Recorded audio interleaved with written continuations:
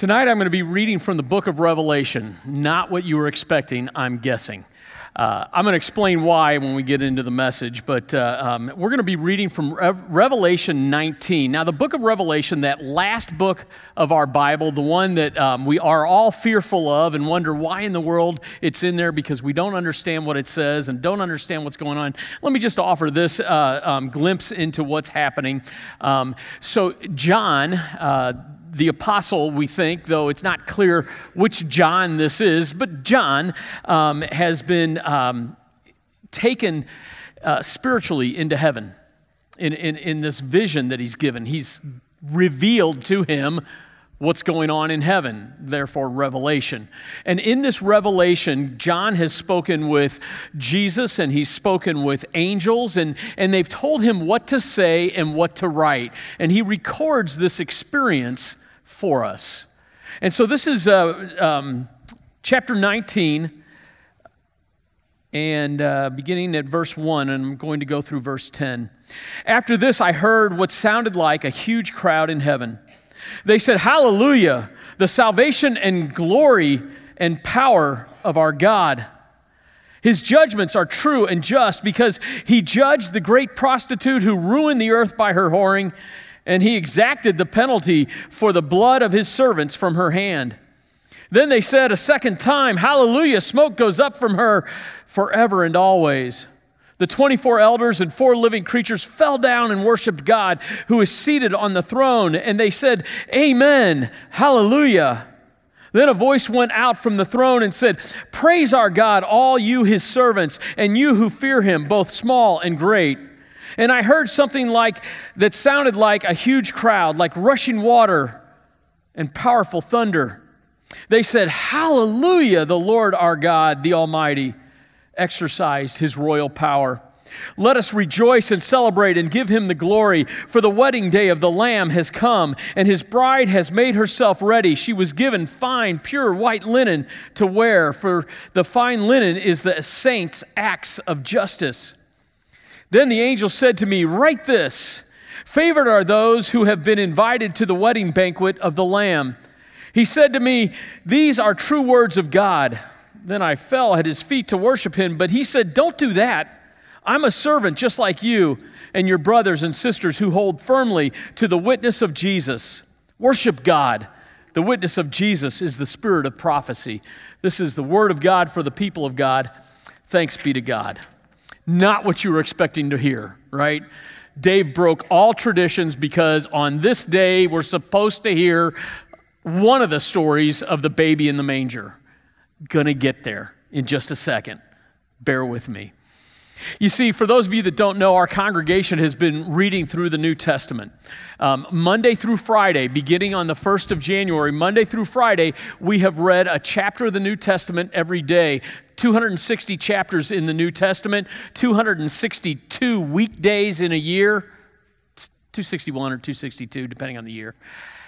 And so it works out that we will be finished. Revelation 22 is the last chapter of the last book of the Bible. We'll be finished on Monday. Today, what we read, if you're reading along, Revelation 19. I read part of that just now. So that's why this passage, you see, the thing is that I committed to read and preach from one of the things we read the previous week each Sunday. And I thought I should carry it through for Christmas. And it's going to fit. Trust me. Just give me a minute. How many of you have already had your Christmas Eve celebration with family? Have you done that? Some of you may not be having that. Nancy and I, we had our Christmas dinner in the conference room. It was takeout Chinese. Actually, the whole staff did. It's one of the few restaurants that's opened on Christmas Eve. But some of you have gathered together with family and you've had that chance to interact. And what I know, at least it's been my experience, whenever family gets together, and I don't think it's just my family. I think there's something universal about this. Whenever family gets together, at some point all the women are together chatting. And now this isn't a sexist thing. I think this is just a thing. When the women get together, the ones of them that are mothers are going to talk about giving birth. Yes? No, mine's not the only family. Come on, I'm right about this, aren't I? Okay, scratch that off for the next service. Seriously, that's the thing. Women get together and they talk about giving birth. And for those of you that are young men in the crowd, here's a hint. It's at this point that you shut up and back away. You got nothing to add.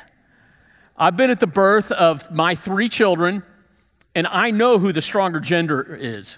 It's just no doubt in my mind as I've watched that happen. But there's something about that miracle of birth, that beauty of birth. And you don't just talk about the birth, but you got to continue the conversation to talk about the child, right? And the difference that child has made in your life, good, bad, or indifferent. The child has changed your life, right? And that's part of that conversation. We talk about our kids and we talk about what they've done to us and that they've done for us. Stories of childbirth are intriguing, and stories of our children are intriguing and worth retelling. There's something about celebrating birth that causes us to evaluate our lives, reevaluate our lives. I have met people that I would not trust with my neighbor's dogs, but when they give birth, suddenly they're changed. They become responsible adults. Not all of them, but a great many of them. Maybe there's some of you in this room that it made a difference for you. I really think that God decided that God would come to earth first as a baby because that changes us. That makes a difference for us.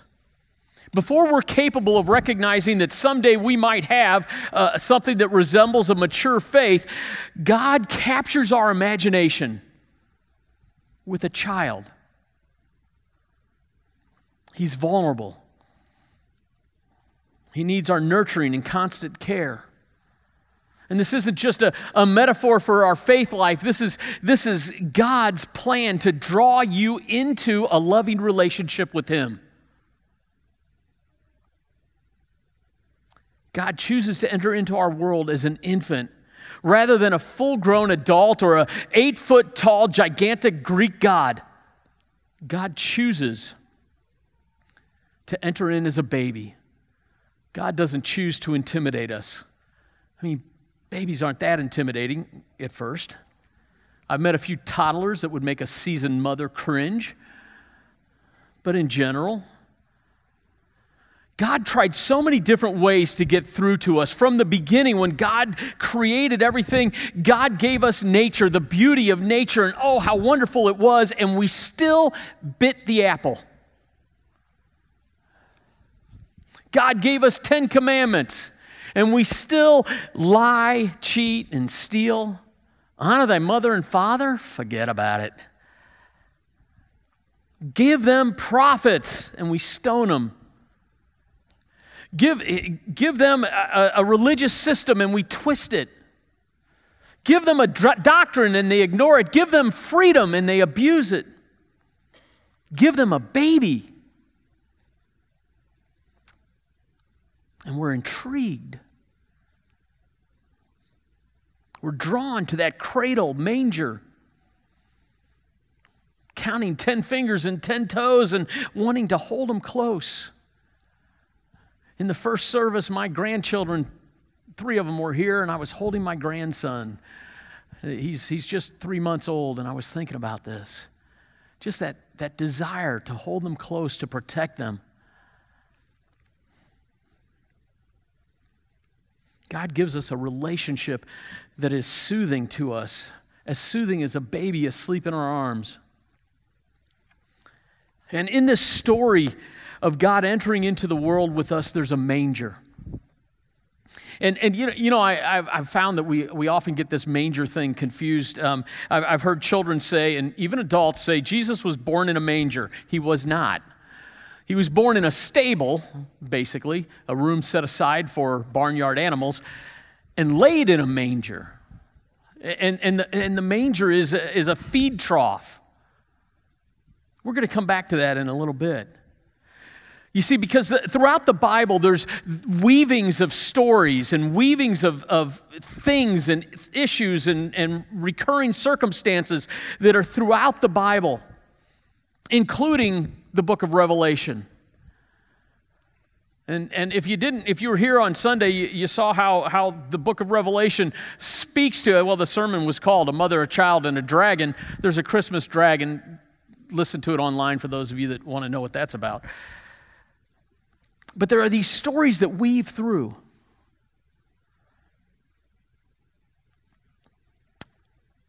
Within the collection of all of it. And it really, the Bible is really one story from Genesis to Revelation, from cover to cover. It's one story. Unfortunately, we talk about our Bible and we say there's an Old Testament and a New Testament. And that's unfortunate because we think it's two different stories. And if we're scholarly, we say there's a Hebrew Testament and there's a Christian Testament. And that's unfortunate too because it still has that divide in it. What if we called it episode 1 and episode 2 so that we know it's the same story carrying through. It's the same story of God seeking to enter into our lives and our rebellion against it. And at least in this story, the rebels are not a good thing. Anyway, there are these threads that weave all the way through. And one of those threads is that of lamb or lambs. It's from the very beginning in the book of Genesis. Lambs show up in the story in several different places. The first place a lamb shows up is when Abraham, this is Genesis 21, the 21st chapter in the whole first of the Bible, in the first book. Abraham says that, I dug that well, and he says, as a witness to me digging it, here are 7 lambs. And people are like, what are you talking about? How are lambs going to witness to this? And he slaughters the lamb because it's like saying, put your money where your mouth is. The lamb has worth. It has value in that day. And so you're meant to recognize in that story that the lamb is a witness because I'm willing to put my money on it. It's valuable.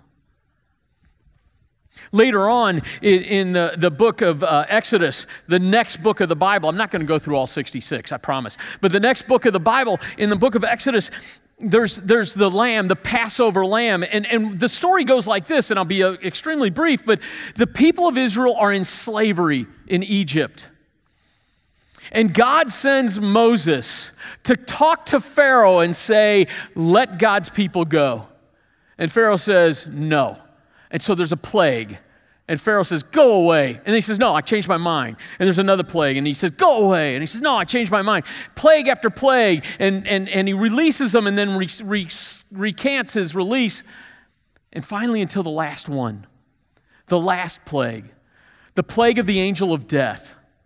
Now what's going to happen is God is going to send the angel of death into Egypt to kill the firstborn of every family.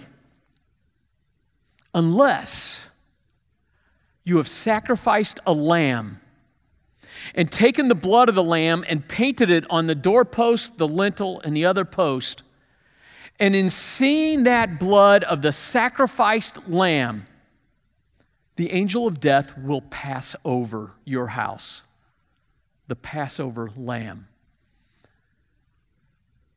Later on, lamb shows up in a story from the book of Isaiah.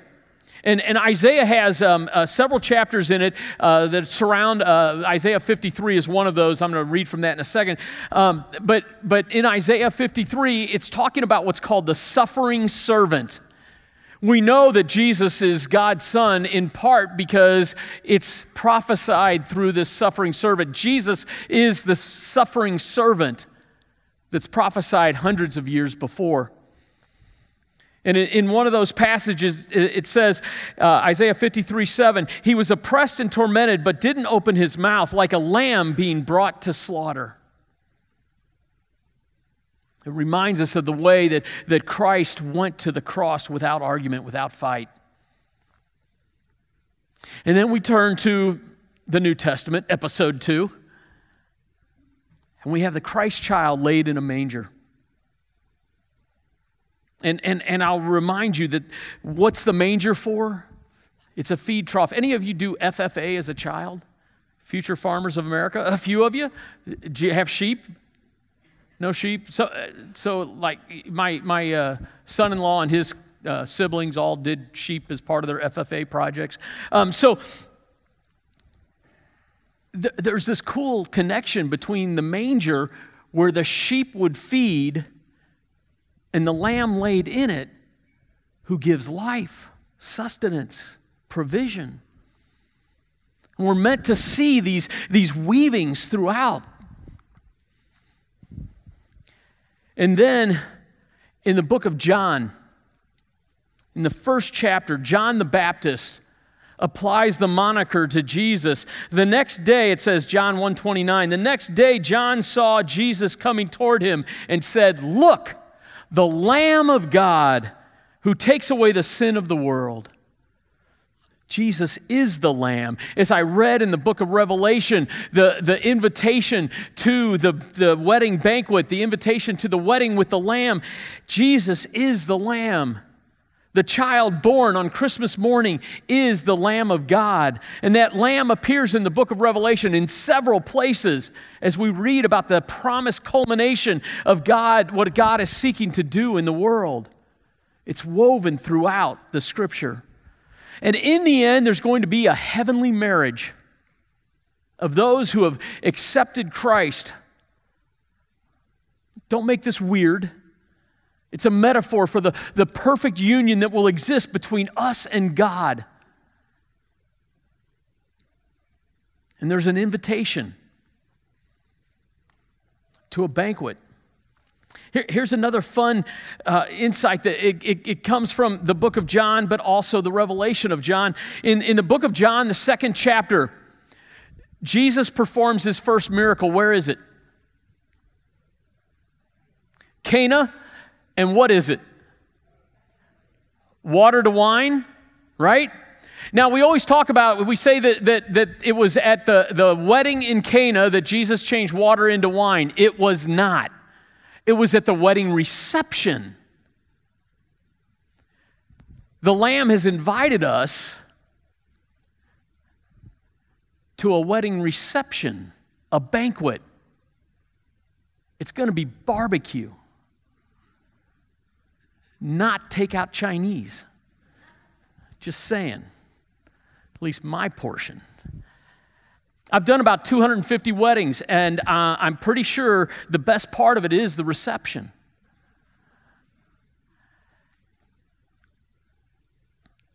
There's a reception, a banquet that you're invited to. Here's what I know about a Christmas Eve crowd. There are some of you here that are skeptics about Christianity. You're probably here just to keep peace in the family. But your skepticism is fair. Christians have earned it. And here's how we've come to earn it. And it's just human nature. Actually, you're not skeptical about Jesus Christ. Trust me on that. You don't disagree with him. You disagree with the way that humanity has taken the message of Jesus and used it. And here's how it happens. It's just this natural human progression. It goes like this. There's a wedding banquet and you're invited. I'm not arguing with that. You are invited. Absolutely. Now, I take that personally. I say, oh, I'm invited. How'd I get an invitation? And I begin to create a religious construct that says, this is how I get invited. And then I take the next step and I say, who else is invited? And I have to have a religious construct to understand which of you are invited. And of course, if some of you are invited, there must be somebody that's not invited, right? How many of you have worried over your list of who you're going to invite and who you're not to the reception? I mean, it's just a human nature to say there must be somebody that's not invited. And then we create a whole religious landscape that has fences and barriers to keep those out that aren't invited in our mind. Because we figure that if there's some that are invited, there must be some that aren't, and we're going to stand in the place of God and uninvite.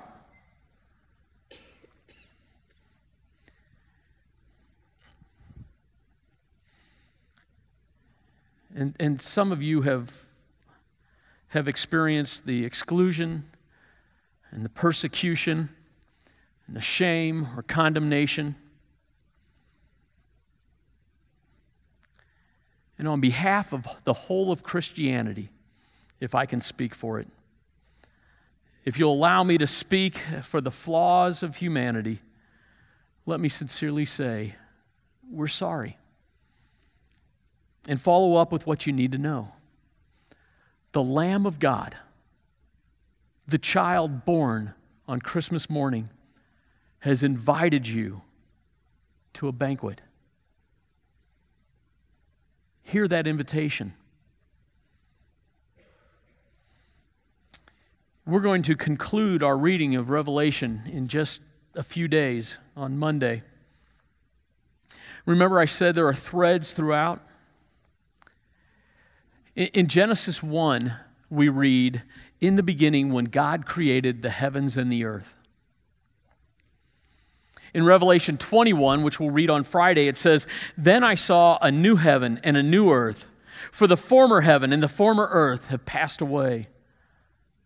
Through this thread that begins in the beginning, the first words of our Bible, and carries through to the new creation, we find that God is always in the business of creating and recreating, of taking what we foul up and making it new again, of taking all that we've messed up in our lives, of taking all the things that we have done to ourselves and the things that we have done to others and the things that we have done that have been done to us, and redeeming those things for His purposes.